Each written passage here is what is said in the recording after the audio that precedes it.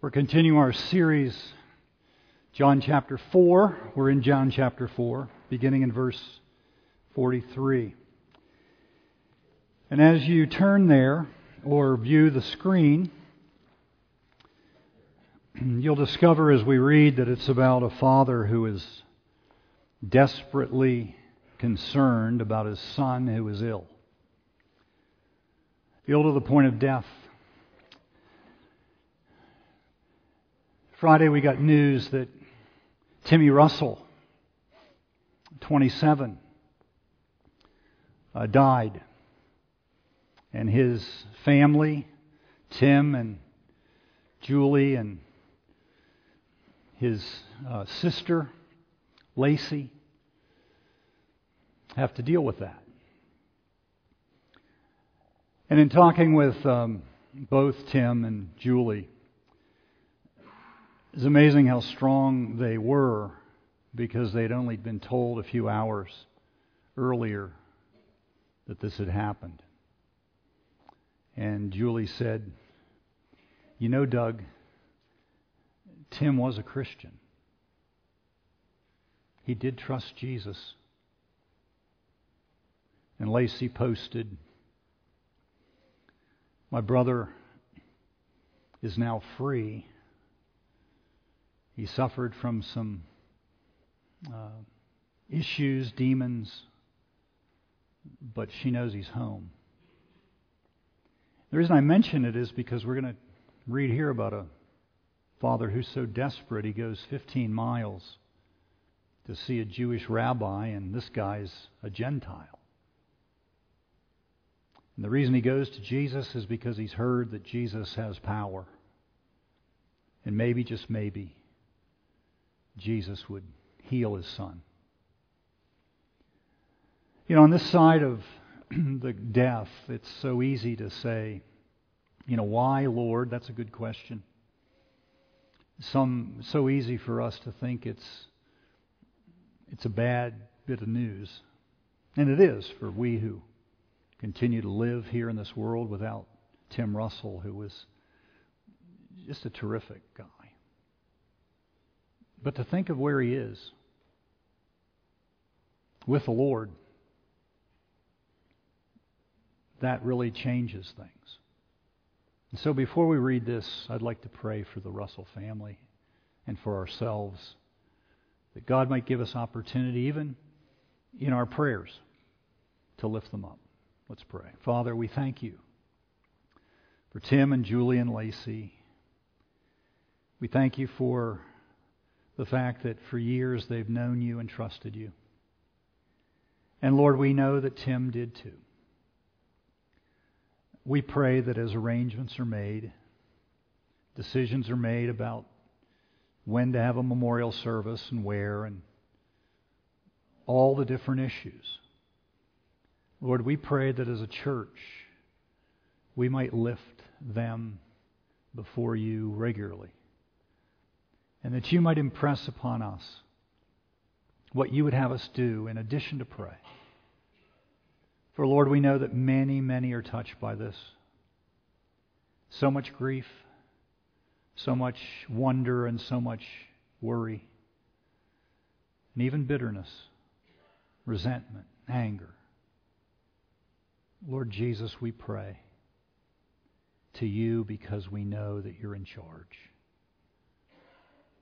May you bring good out of this very tough situation, because we know you specialize in that. We thank you, Lord Jesus, for welcoming our prayers and taking them all the way to your Father. In your name we pray. Amen. Beginning in 43. After 2 days, Jesus departed for Galilee. Now you remember he was on his way from the south, Judea, to the north Galilee, and he passed through, because he chose to, Samaria. And not only does he deal with a woman at the well, but because of her testimony, many come to Jesus and they believe. And he spends 2 days with them. And so he heads north. And John says, for Jesus himself had testified that a prophet has no honor in his hometown. So when he came to Galilee, the place of his growing up, the Galileans welcomed him, having seen all that he had done in Jerusalem at the feast, for they too had gone to the feast. So he came again to Cana in Galilee, where he had made water wine. And at Capernaum there was an official whose son was ill. When this man heard that Jesus had come from Judea to Galilee, he went to him and asked him to come down and heal his son, for he was at the point of death. So Jesus said to him, unless you see signs and wonders, you will not believe. The official said to him, Sir, come down before my child dies. Jesus said to him, Go, your son will live. The man believed the word that Jesus spoke to him and went on his way. As he was going down, his servants met him and told him that his son was recovering. So he asked them the hour when he began to get better. And they said to him, yesterday, about the 7th hour, the fever left him. The man knew that that was the hour when Jesus had said to him, your son will live. And he himself believed, and all his household. This was now the second sign that Jesus did when he had come from Judea to Galilee. When he was 24 years old, he recorded this song. He had grown up in Washington, D.C. His father was a Pentecostal minister. He grew up singing in the church. He grew up playing the drums in the church. And yet when he turned 16, he left sacred music and went secular. At 18, he enlisted in the Air Force for a few years. When he was out, he got a job with a singing group called the Marquees. And after 18 months, he got a call that he had desperately wanted from Berry Gordy in Detroit, Michigan, asking him to come to Motown. You know, before Smokey Robinson, before Diana Ross, there was a Marvin Gaye. And Marvin Gaye is credited with really creating the Motown sound. From his first release, they called him the Prince of Soul. Now, if you with a few years on, you know some of Marvin Gaye's hits. I Heard It Through the Grapevine. What's Going On? But when I came to this text this week, I didn't think about those songs. I thought about one that he recorded in 1963. Since he recorded it, many have recorded it after him, the Temptations, Supremes, many others. It comes right out of the church. He probably had heard his father say these words on repeated occasions. Can I have a witness? Or can I get a witness? I spent a lot of time in the charismatic church, and I'd hear that, especially from traveling preachers. You know, when they warmed to the text and when they would say something that they thought was profound and had an impact on the crowd, they'd say, can I get a witness? Somebody in the back of the room would stand up and say, amen, let me give you a witness. And what they would do would be they would tell how that particular truth had impacted their own lives. And if they really were bold, they'd come all the way to the front. And they'd say, preacher, let me give you a witness. That's the refrain of the song, Can I Get a Witness? Can I get a witness? You know, nobody is more concerned about a witness than God Almighty. In the Old Testament, if you're going to go to a court of law, you always had to have a witness because one testimony wasn't enough. You'd need to have someone witness it. And that's why in the Old Testament, the Jews knew that the number 2 represents witness. Do you remember when the Pharisees would begin to castigate Jesus and they'd say, by what authority do you do this? How is it that you say what you say? What they were saying is, Give me a witness. You speak on your own. You don't cite any witnesses. You don't cite any authority. And yet when you get to chapter 8 of John's Gospel, you see Jesus dealing with that. In effect, what they're saying is, give me a witness. So here's John, the last Gospel writer. He's putting together his Gospel. He begins in chapter 2 telling us the story of a man who is one of the 71 most powerful men in Israel. He's a member of the Sanhedrin. His name means victory to the people. Nicodemus. He's a learned man. He's a man who's a leader. And yet when he meets Jesus, Jesus pinpoints his deepest need. Beginning of chapter 4, Jesus meets a second person in John's Gospel. She's a woman sitting by a well of Sychar in Samaria. She's a peasant woman. She's a woman of no good repute. She's a member of a hated class of people called the Samaritans. And yet Jesus not only speaks to her, He ministers to her greatest need. She meets Jesus at the well and He meets her need. And then, before moving on, John gives us a third story. Here it's a Gentile. Here it's a man who's a nobleman, an official of Herod's aristocracy. He's the counterpart to Nicodemus. Nicodemus was a ruler of the Jews. This man is a ruler of the Gentiles. Now, in the first two encounters, the power of Jesus is seen in His Word.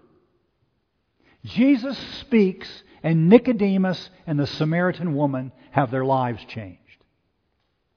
But in this third encounter, not only does Jesus speak, but there is a witness to what He said. And it changes this man's life. And it can change our lives too. So let's dig in. First of all, notice the place where all of this happens. Verse 46. So Jesus came again to Cana in Galilee, where He had made water wine. And at Capernaum, there was an official whose son was ill. Now, did you know that in the whole New Testament, this town, this village, 4.5 miles north of Nazareth, is mentioned 3 times? Cana. And John is the only one to mention this place. He mentions it in chapter 21, and then in the first 4 chapters of his gospel, he mentions it twice. Now think of what that means. Of all the places Jesus went, of all the places Jesus taught, of all the places He did miracles, of all the people He impacted, John chooses out of 7 miracles that he records to have the first 2 take place in Cana of Galilee. Why would he do it? Why would John spend 2 of the signs, 2 of the wonders, 2 of the miracles on miracles Jesus did in this little one-horse town in Galilee? And the answer is clear. He's giving us a witness. Listen to what He says after Jesus turns water into wine, right at the end of that passage. This was the first sign that Jesus did in Cana of Galilee. And then at the end of this little encounter, John says exactly the same thing. This is the second sign Jesus did in Cana of Galilee. Meaning what? Meaning the second sign is inexorably linked to the first sign. Whenever the author says something like that, he's calling for a comparison. He's saying, look at these 2 miracles taking place in the same place in the relatively short amount of time. Compare and contrast them. You know, John tells us 7 things that happens in Cana at both of these miracles that are exactly the same. First of all, They happen on the third day. Secondly, they involve a rebuke by Jesus. Thirdly, they produce a decision to obey. Fourth, they occur as a result of Jesus speaking a word. They both involve servants, they both produce faith, and they both happen in the same place, Cana of Galilee. Second, notice the person. Look at verse 47. When this man heard that Jesus had come down from Judea to Galilee, he went to him and asked him to come down and heal his son, for he was at the point of death. Now, John tells us in verse 46 he's an official. And the word he uses in Greek is actually best translated nobleman.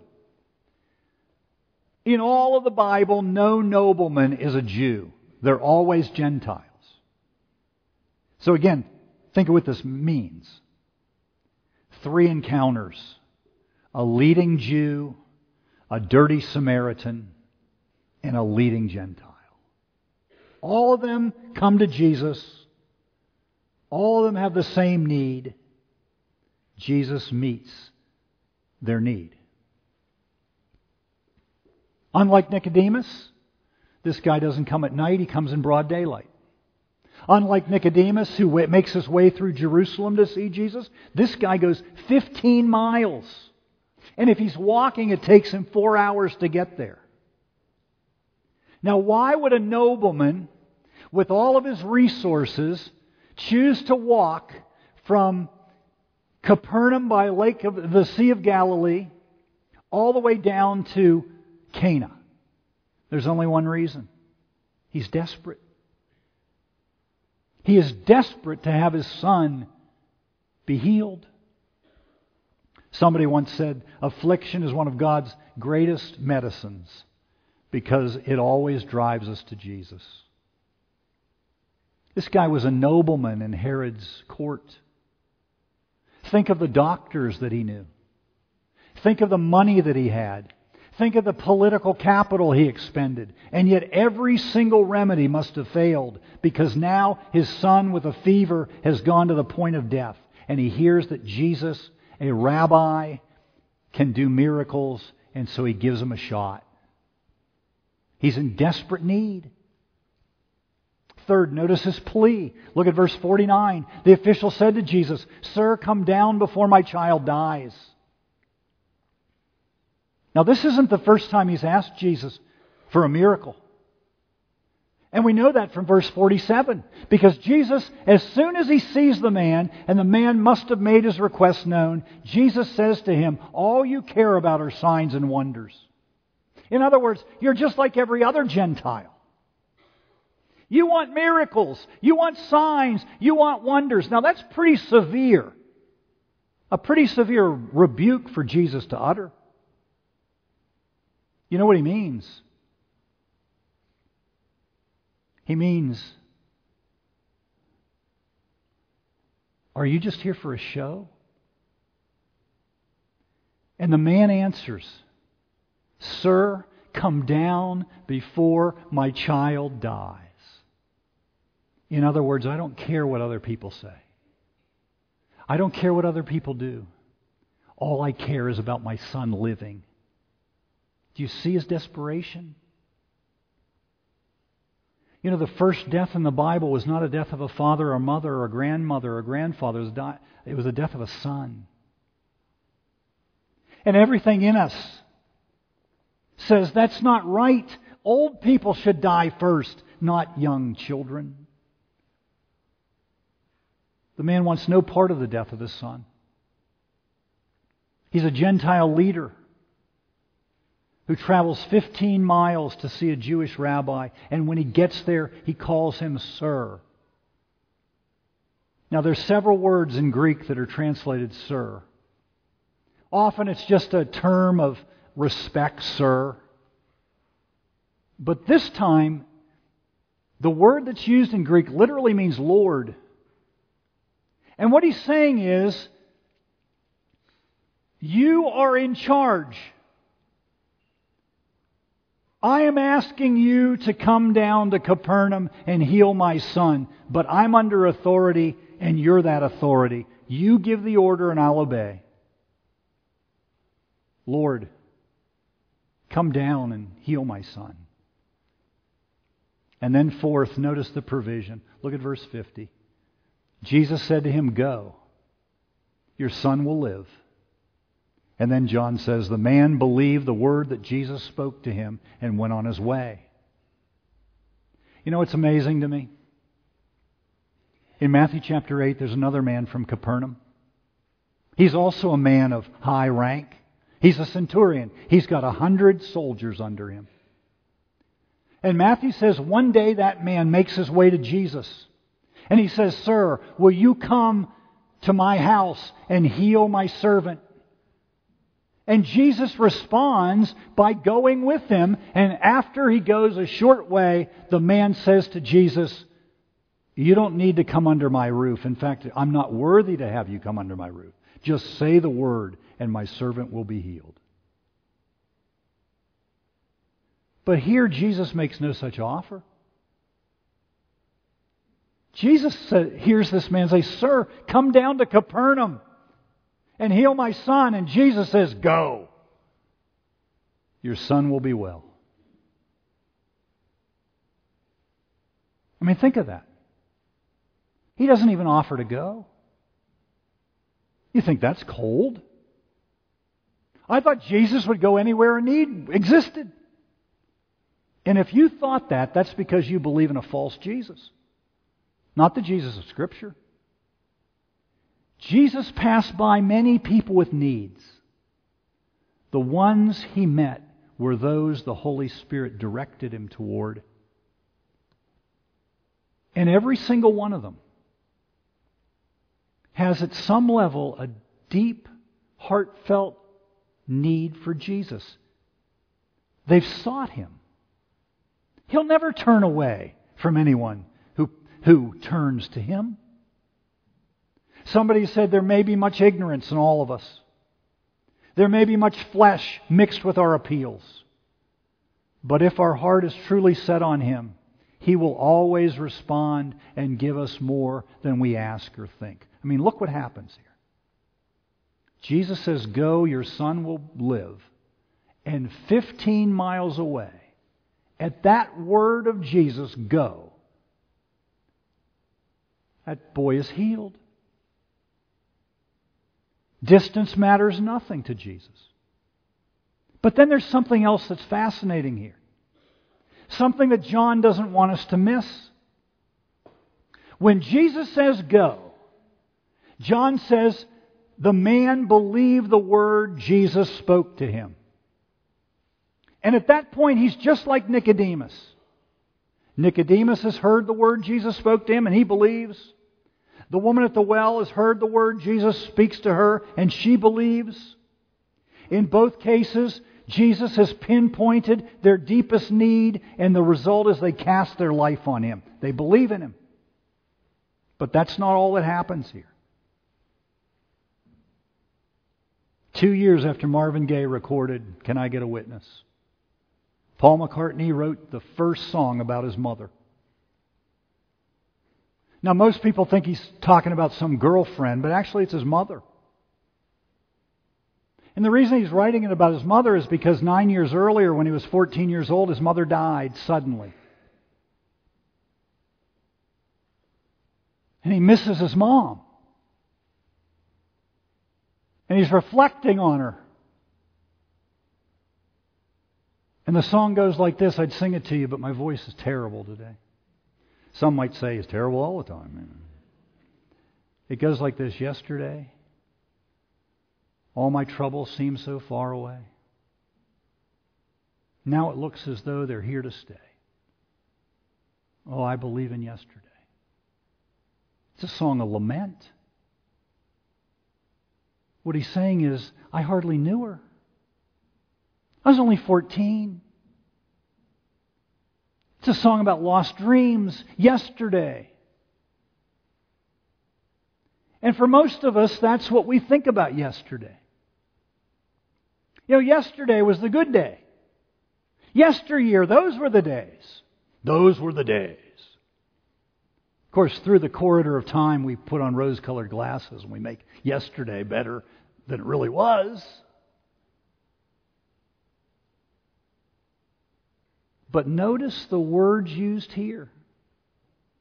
The man says to his servants, "When did my son recover?" And they say, "Yesterday, about 1 o'clock in the afternoon." Now think of this. He's on his way home to Capernaum. It's 15 miles away. That takes 4 hours to walk. If Jesus said, "Go, your son is well," at 1 o'clock, he could have gotten home before it's 5. He could have gotten home before dark. But that's not what John says. John says he's going home and he meets his servants and he asks, "When was he healed?" And they say, "Yesterday about 1." You know what that means? He spent the night in Cana. Now that's amazing to me. Wouldn't he want to see his son healed? I mean, wouldn't he want to see if Jesus' word was true? What do you mean, yesterday? It means that he waited. He waited until the next day to go home. There's only one reason anybody would do that. Because he believed the word of Jesus. And he wanted to hang with him a little longer. You know what John Wesley once said? The more exactly the words of Jesus are considered, the more faith increases. I mean, I don't have a clue, but here's what I guess. Jesus said, "Go, your son's well." And he starts taking some steps, and then he starts thinking about it. I believe it's right. I believe he is well. I want to see him. But I want to spend some more time with the one who commanded him. Something happens in the guy's heart. What happened in his heart is exactly what happens to Nicodemus. We know by the end of the gospel he knows Christ. It's exactly what happened to the Samaritan woman at the well. She goes into town and says, "Come see the man who told me everything there is to know about me." He believes the truth of Jesus' words. He believes the truth of Jesus' identity. He believes that Jesus has come for him. And then look at verse 53. He knew it was the same hour, the 7th hour, 1 p.m., when Jesus had said, "Your son will live." Then John says, he himself believed and all his household. How did they believe? He gave a witness. You see what John's doing? He's given us a witness. The same one who turned water into wine heals a boy 15 miles away. At the exact same hour, he says, "Go." And this is the second time in this short story that John tells us the man believed. But this time, it's not just him believing, it's his whole household. The first time he believes, it's because of Jesus' word. This time he believes not only because of his word, but because of his work. And so does his household. At first he believed in him, so he spent the night. But now he believes enough to be able to say to his family and his servants and everybody under his household roof, "This Jesus is more than a Jewish rabbi. He is Lord." One Puritan commentator said, "Here the Lord brings a boy to the point of death so that the whole household might be brought to spiritual life." Think of it. In 3 chapters, John gives us 3 stories. Each one of these people is from a different race, from a different culture, from a different standing in society. And yet each one has the same problem. There is a hole in their soul that only Jesus can fill. And John knows it. And that's why he's asking us in this story, do you know you've got the same hole in your soul? Can I get a witness? John says, you bet you can. In word and in deed, Jesus is all we need. Think about that. Amen.